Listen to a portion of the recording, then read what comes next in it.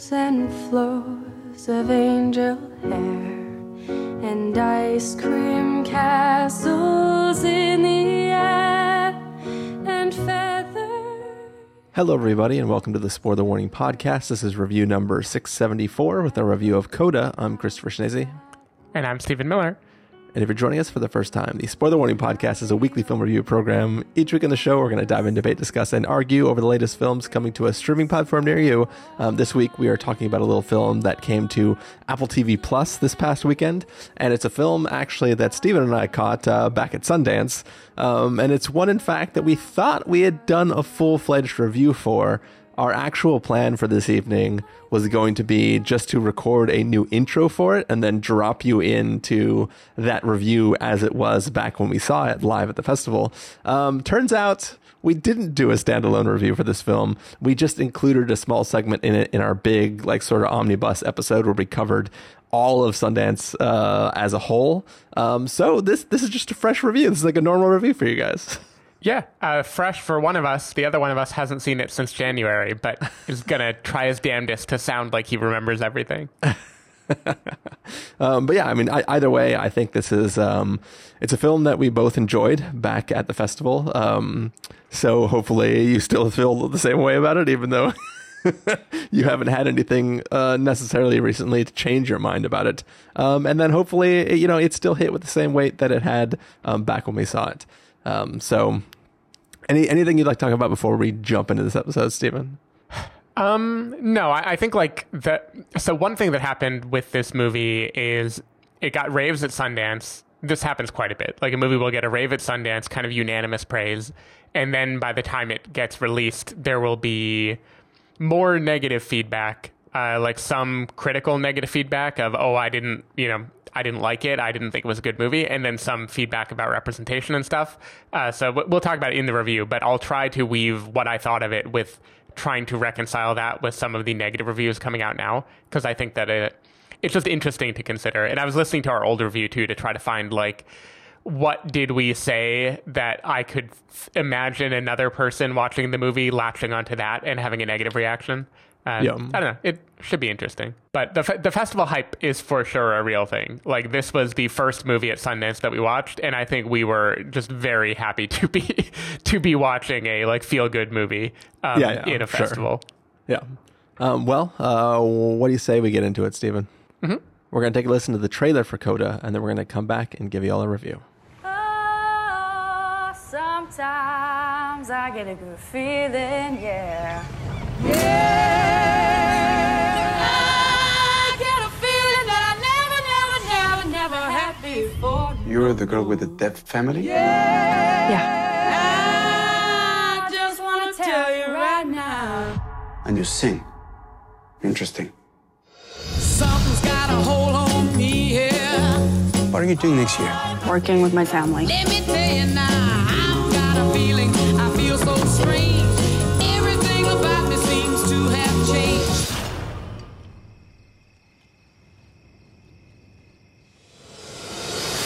I've been coaching for Berklee College of Music. I can help you get a scholarship. I won't let go. I said,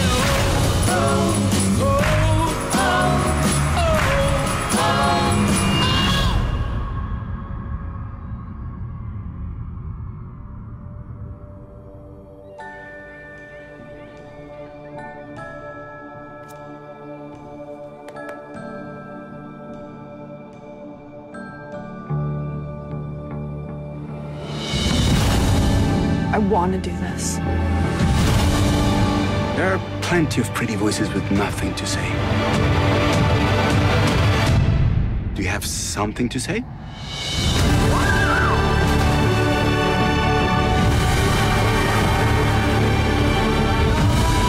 You will be required to have a hearing individual on board at all times.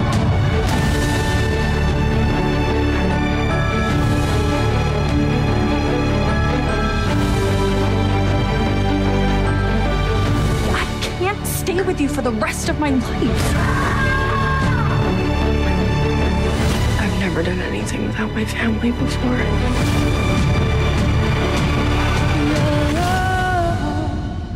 All that I need.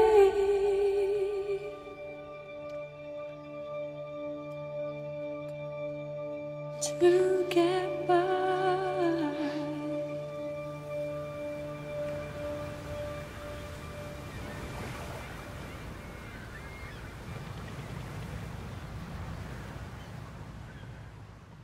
All right, so CODA is an acronym, and it stands for Child of Deaf Adult. And this story is about a young girl named Ruby, who is the one hearing child of a deaf family. Both parents are deaf, and her sister or her brother is as well. And she has sort of spent her whole life kind of just working with the family and sort of just being like a small sort of insular group. And she has this passion for singing, and one day signs up for choir in school, and the music instructor, the choir instructor, sort of encourages her to maybe potentially go after attending school at the Berklee College of Music, and that sort of brings her into, pull between the life that she has set up for herself and the life that she might want to do that might not be with her family. Stephen Miller, what do you remember thinking about this film? I remember being just completely charmed by this movie. Again, it was the first film of the festival. I remember we were trying to figure out how the Apple TV app would work, if there were going to be any hiccups. I remember sitting down with Joanna, hitting play, and just feeling really, really, really good. This play is very much like a traditional family drama.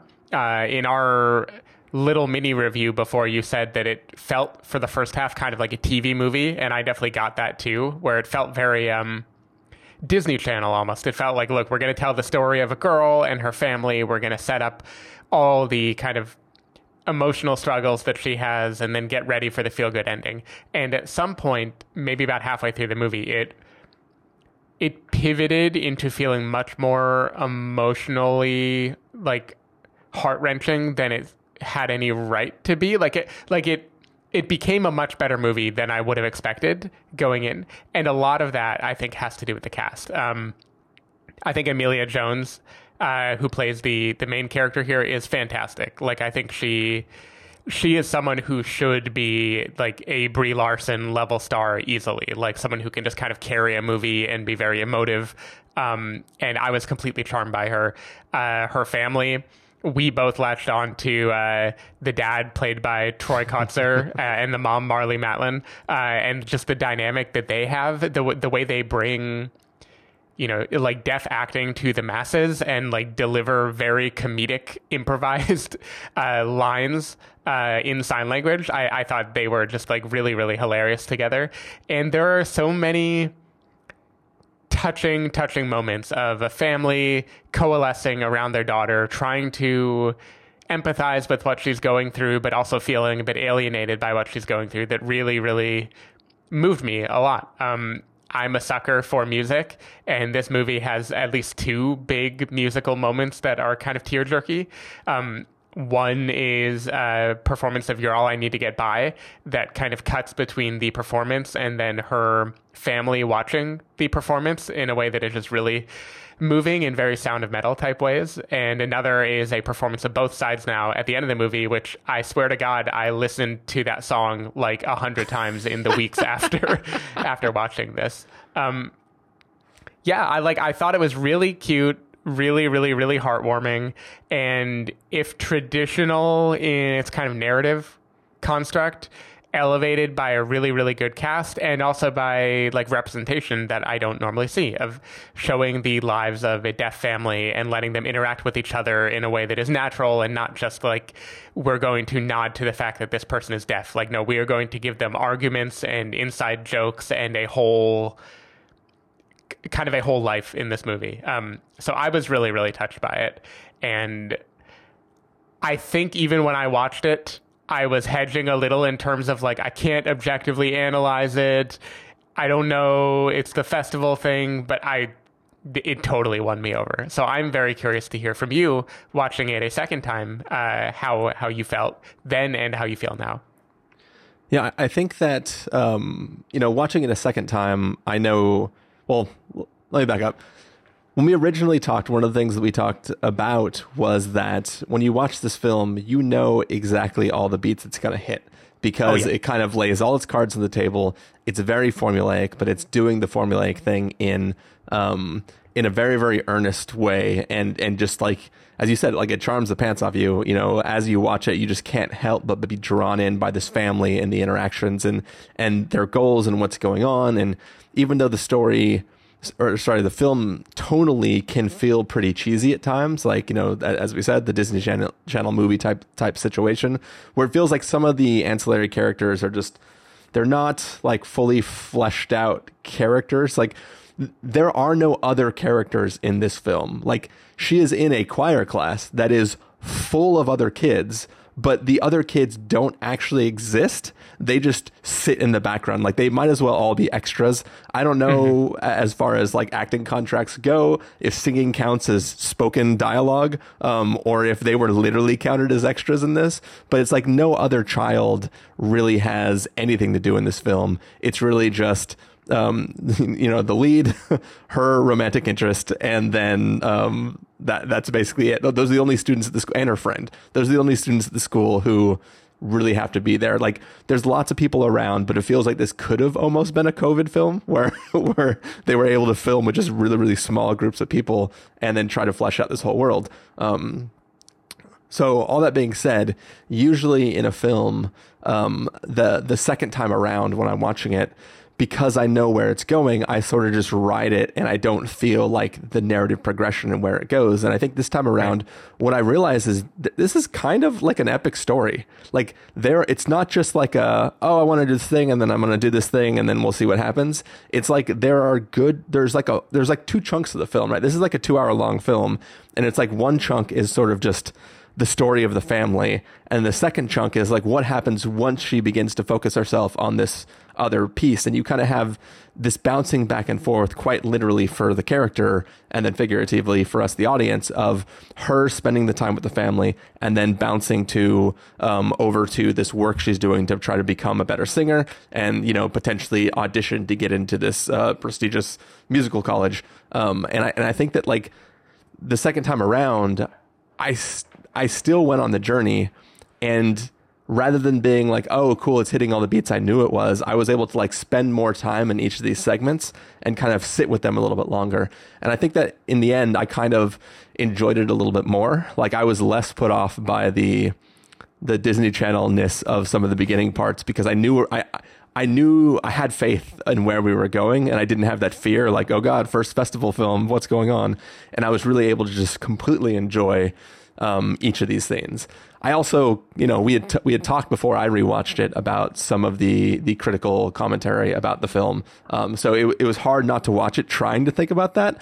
But I think for me, I still found the film really, really just, it's a sweet film about people who you can see in their interactions how much they care about each other, and it's like even when they're fighting, they're smiling with each other, and I really, really just appreciated the dynamic of what this film brings to the table.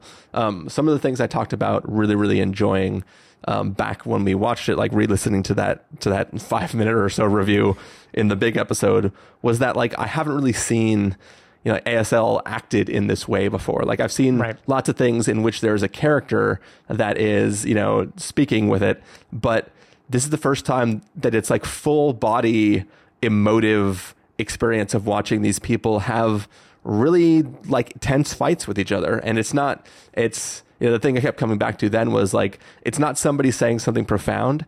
It's somebody feeling at you and also signing, and you really, like, the emotion really comes through in a way that, like, no one can write dialogue that will hit you that way. Like, you need the swell of the music, or you need, like, the tear in the eye. But in this, just, you see the physicality of the way the family is arguing or fighting or, you know, trying to hold each other up and stuff like that. And I think just that really shines in this film and makes it like a different kind of experience than what I am used to seeing, because, you know, it's not every day that you're watching a film that is centered around a family that is completely deaf. Yeah. I think that makes a lot of sense. One thing that I remember, and I wonder how it holds up for you, but one of the, like, Disney Channel-y things that I felt in this movie is I felt the character of the music teacher, played by Eugenio Derbez, he was...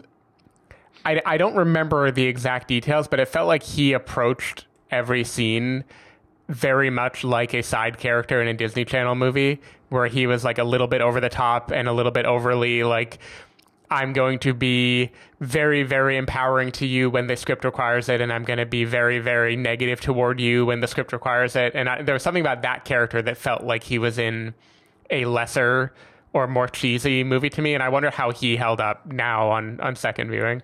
I mean, on second viewing, he holds up the same way he did the first one, which is exactly what you're saying. Like, he is a lot of why I felt that way about the first film. I mean, also partly the male, the love interest character, I kind of felt the same way. He feels like in our little short review, you reminded me that he's the kid from Sing Street, and in Sing Street, like, it totally worked for me. In this film, he's sort of a little bit of a wet blanket. Well, in Sing Street, you want him to be a wet blanket. He's like the wet blanket you're rooting for breaking out of his shell. Here, you kind of want to hunk. yeah. In this movie, I'm kind of like him. But yeah, like I think that like both those characters feel. I mean, especially the teacher. He feels like in the way a Disney Channel show is stagey in the way the vocals are delivered, where it's like everything is like a mug to the audience, where you're kind of like a character's going to walk in and then there's going to be like a ooh kind of thing. Like it feels like there should be a laugh track or something. That was way too accurate a sound effect. But you know what I mean though? Like I felt like when the teacher was there, there was supposed to be a laugh track or some he's sort playing of to audience. a live studio audience that is not actually in the movie. Yeah. And that never really sits with me. There's some key scenes that he participates in later on towards the end of the film, and there are people sitting in an audience who respond to him the way I respond to him throughout the entire film, which is kind of like, what is this guy doing? Yeah. But yeah, I think that didn't get better with time with me. But I think it's fine, because what the character's supposed to do is represent the place she wants to be and the means to get there. So I don't really have a problem with this character, though. Yep. Yeah, that makes sense. What I'm curious about is if I were to rewatch it, if I would cry again in the 3 places that I cried the first time that I watched it. I think one thing... So this movie and Sound of Metal, I mean, very related. Like honestly, we watched them not that long after each other. They both use some filmic moments to show you the POV of a person who like cannot hear what is going on, and they use that for emotional effect. It kind of is kind of beautiful and still to see action taking place without the normal like swell of music that would accompany it. And what I do wonder, having like I linked to you some criticism from a Jenna Beacom, who is a deaf writer who like she also wrote about what she liked about the movie, like representation. I think across the board, everyone is very happy that they got, actual deaf actors to play the deaf family, and they're portraying a whole life. But what she brought up, which I am wondering now for this movie and for Sound of Metal, is they both use the notion of not being able to hear as like a glaring absence of a thing. And it kind of makes you feel, wow, this would be very hard, or it would be tragic to not be able to relate on this level.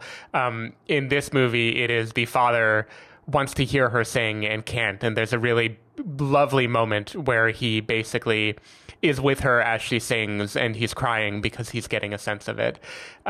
In Sound of Metal, it's a lot of it. Riz Ahmed has just lost his hearing, and there's a lot of really emotional moments of just the stillness that come with that. And I think what I wrestle with, obviously any, a member of the deaf community is open to, react to this movie however they want. What I can't tell is if the tear-jerking aspect of this, for me, the tear-jerking didn't flow through in a like, oh, how tragic for them way. It really felt like them being deaf and her being of hearing is the same thing that in any other movie about a teenager would be something about the teenager that doesn't fit with her family. And the movie is the same feeling of them bridging that divide out of love than it would be if it were any number of things, like her wanting to be a wrestler and her family doesn't support it, or her wanting to be pick your kids movie. And that's kind of what I would wrestle with on second viewing. Is I don't feel like the emotional beats of this movie, like her singing and signing to her family, or her family being a part of this but also feeling excluded, I feel like they would be the same if they substituted being deaf and being a singer for any other gap between a family. But I also don't know. Like, maybe it does hit differently because something inside of me sees this as a more profound disconnect. So that's just something I was wrestling with, because like I was forwarding criticism to you and I was reading it, and I can't parse in my heart if my emotional reaction would be different if I were like more familiar with the deaf community, or if this is just one read of the movie and there are different ways to read it. Yeah, I think for me, the final singing song is the final singing number is where I still got emotional. I think back in that middle sequence, I was more thinking, not even like intellectually trying to think about what it means versus the criticism that I was hearing. But in that moment, I was more paying attention to more of the trick, because the first time I saw the film, you're watching a song and then suddenly the audio comes out. And then this time I was more thinking about like the fact that cut out in audio is also mixed with a rack focus that goes from the stage to the family. And like, I was more thinking of like the other technical things that came along with what they decided to do to communicate that moment. But I think, I mean, to kind of broaden it out more away, just talking about the criticism in general, like, I think the answer is yes. I think if we were more familiar with it, we might think about it differently. I like the way I want to justify some of the depictions in this film is that this film is centered around a deaf family, but the story is not technically trying to center the deaf experience. We are seeing the families, we are seeing how the family lives day to day through the eyes of a child who feels guilt that the thing that she is most passionate about is something she feels her parents can't understand. So whether that sort of tells audiences that is the thesis of the film that, I mean, clearly the thesis of the film is not this, but like I could see if I could see the complaint if the film was depicting things in a way that made it seem like people in the deaf community aren't capable of being able to appreciate somebody's singing talent in this way. But I think that what the story is focused more on is the daughter's guilt that she thinks, that she feels. And also her mother had a specific upbringing, right? Her mother was a model, right, and that was sort of what she did. And I don't think that her mother is incapable of caring about her daughter's passion. I think it's more that the mother is confused why she would care. Like, there is one line which I could see probably spark some of the criticism, which is the mother has a line where she says something to the daughter to the effect of, if I was blind, would you want to be a painter? Which, right, like, that is sort of throwing things into the air that are kind of creating this situation in which you could complain about it. But I think for the most part, the way that Ruby feels is not something that the parents are necessarily putting onto her. It is that she feels this inherently on her own, in the same way that her parents don't care what the people in town think about them, but she feels that she has to defend them against anybody who might tease them or not understand what it's like. That is a really good point, because that also gets to, they are a family who catch fish. I was going to say fishermen. I don't know an ungendered word for fishermen. Her father and brother are fishermen, and they sell the fish. And there are aspects of this movie in terms of haggling and in terms of being out on a boat that it does make it feel like, look, Ruby is needed. Ruby has added responsibilities. But I do think one good way to read the film is this is what she puts on herself as a teenage girl, as a daughter who thinks she needs to defend her family from everyone, and that the expectations of the outside world are, you know, the only thing that matter. I do think some of those situations are quite heightened, but the movie is heightened. Like, I kind of think The Mitchells versus the Machines is an interesting comparison for this, where it is about a teenage daughter learning to love her family, where at the beginning they are like larger than life. Like, her dad and her mom both embarrass her in many different ways, and it is in a cartoonish way where if you said, yes, this is the real world, it would be like, oh, that is an irresponsible parent. Yeah. But the point of that movie is like, we are all going to come together and learn to love our differences, you know, and be a family that thrives on the fact that we don't need to be like everyone else. And I think this kind of plays in the same sandbox. It would be interesting to consider a flip side version of this movie where the main character is a deaf person, and then we get to actually center like that experience rather than having the side characters who are usually kind of comic foils be the one. I don't know. It's interesting. I think it's totally valid criticism. I wonder how conflicted I would be on a rewatch, and how many of the emotional beats I would like still tear up at, and what I would like talk myself out of. Yeah, I think the ending sort of emotional beat is impossible to talk yourself out of, because what you are seeing is what is being chosen to do is not about making something acceptable for somebody else. It is about the truest expression of how you feel about a thing, right? Yeah. It's like you can see a transformation in what is happening in the person doing it. I'm trying to be really, really cagey about this, but like you see, like, it's literally a before and after. In the moment where a decision is made, suddenly everything about what is happening is heightened and better for all parties involved. So I don't see that as like a, you know, and also there's like no way to talk about it without just saying it, but there are some people who try to participate against what they're supposed to be doing, who didn't know when they went in there that they weren't going to be able to get what they get out of it, right? Mm-hmm. So it's like they had already made the decision that it was good enough, and then what they get is a special sort of thing that happens. And like I don't know, I think that's still, it's cheesy, but I think it works for those characters. Like it kind of mirrors an earlier scene where the teacher asks her to explain how singing makes her feel. And even in that moment, when it's just her and the teacher, she still chooses one way to express how she feels versus another way. So I think it's consistent in what we've seen and isn't contingent upon the family. So I think that like the film is still doing there what it wants to without trying to say anything about whether it's a deaf or a hearing audience.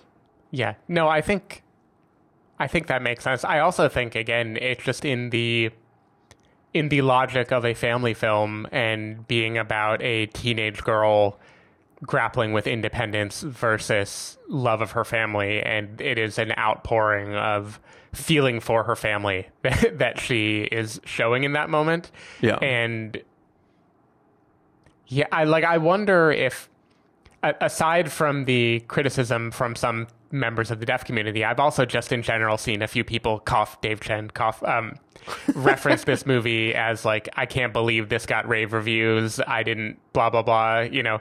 And I do wonder if the movie being like the biggest festival purchase of all time and then being released under that, like in that context, does it a disservice, because this really is, I think, a very, very good family movie, a very, very good movie that flows like a, Disney Channel movie would flow, including the highs and lows, including the kind of obvious beats, including the centering of a teenage girl and her feeling about other people rather than making all other people also be like three-dimensional individuals. And I don't know. It's kind of like the curse of a movie that gets hype out of a festival is it sets itself up to be disappointing to people who want it to be something that it isn't.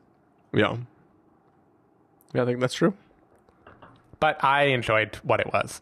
Yeah, I mean, I think there's a lot to enjoy about it. Like, this isn't the deepest drama that you've seen, but it knows what it is, and that's exactly what it's going for. Like, it wants to play in that space, and it's doing so in a way that is really just about joy and having fun, and a little bit of sadness here and there, and just trying to figure out what to do as a child who feels that you've been there for your family forever and that they rely on you more than they might necessarily need to.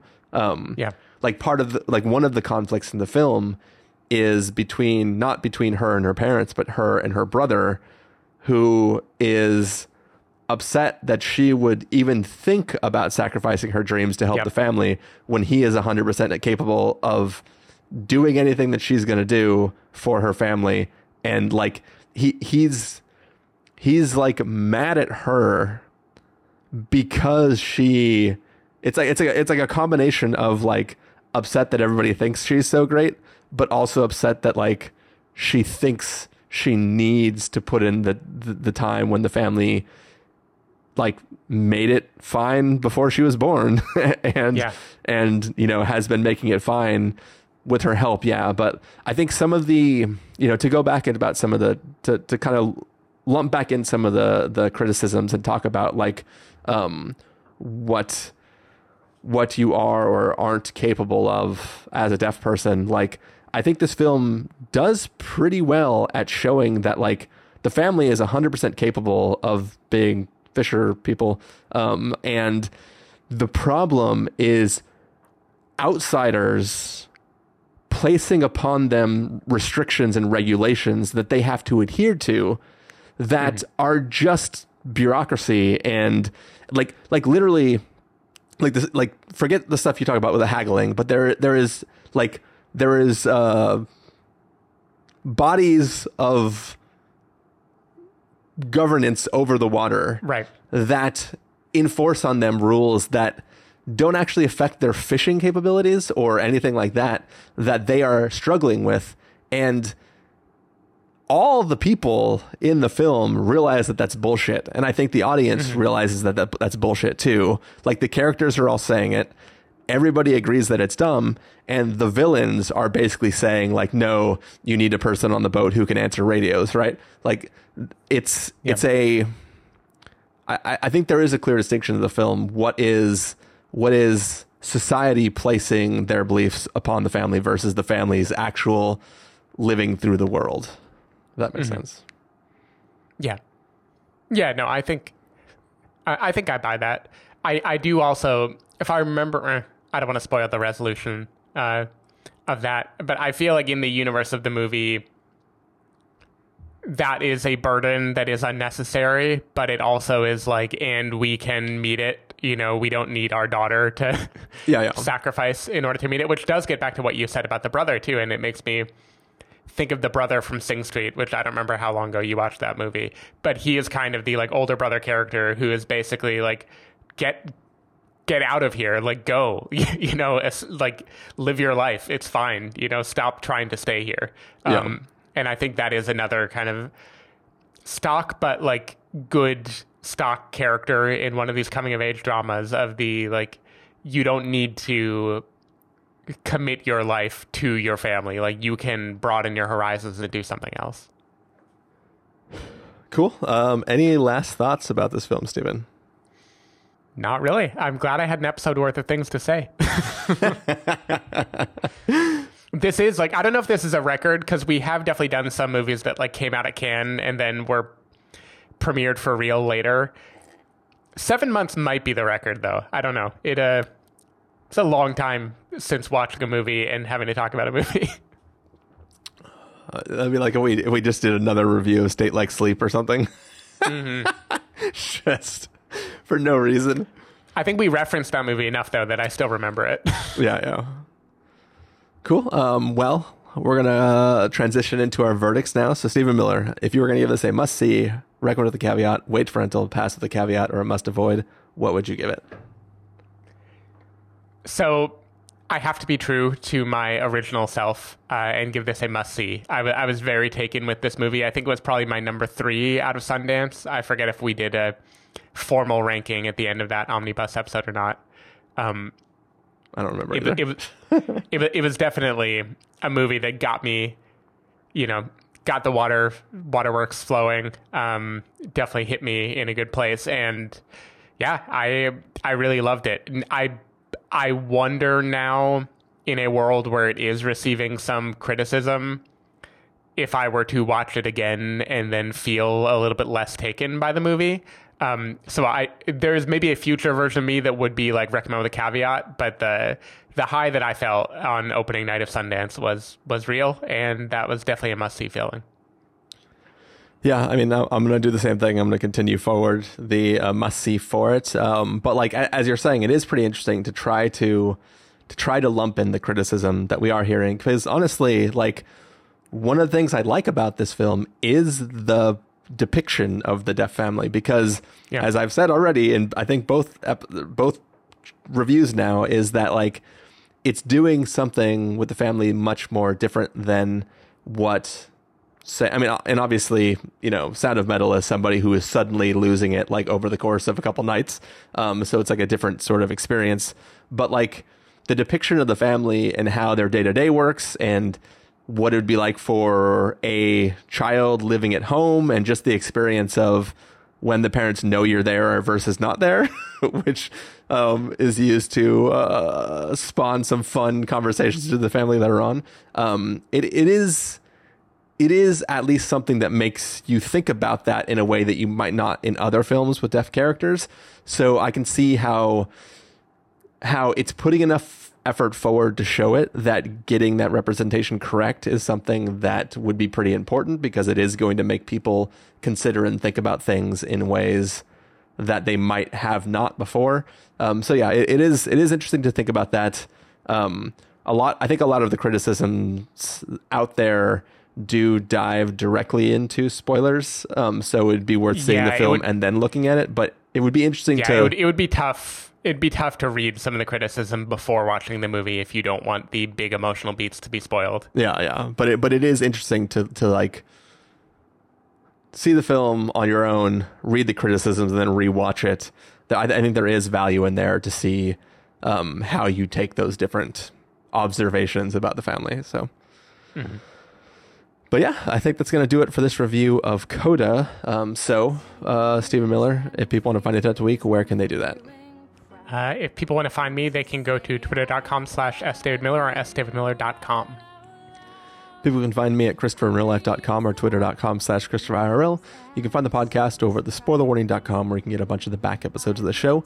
If you want to subscribe to the show, you can do so on Overcast, Stitcher, Apple Podcasts, or wherever podcasts are found. If you want to know when the episodes go live, you can follow us at twitter.com/spoilerwarning, facebook.com/thespoilerwarning, or instagram.com/thespoilerwarning. If you want to get a hold of us directly, you can send an email to fans@thespoilerwarning.com, or you can use the contact form on our site. Music for this episode will come from the soundtrack to CODA, so hopefully you are enjoying that.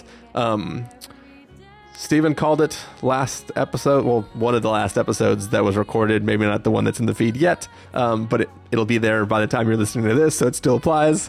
Funny how time works. But essentially, A24 is having a one-night only screening of The Green Knight, so Stephen and I will be back soon with a review of The Green Knight. So look forward to that. And good things come for those who wait. I knew if I just stayed home, it would come to me. But yeah, so threaten to cut off my head.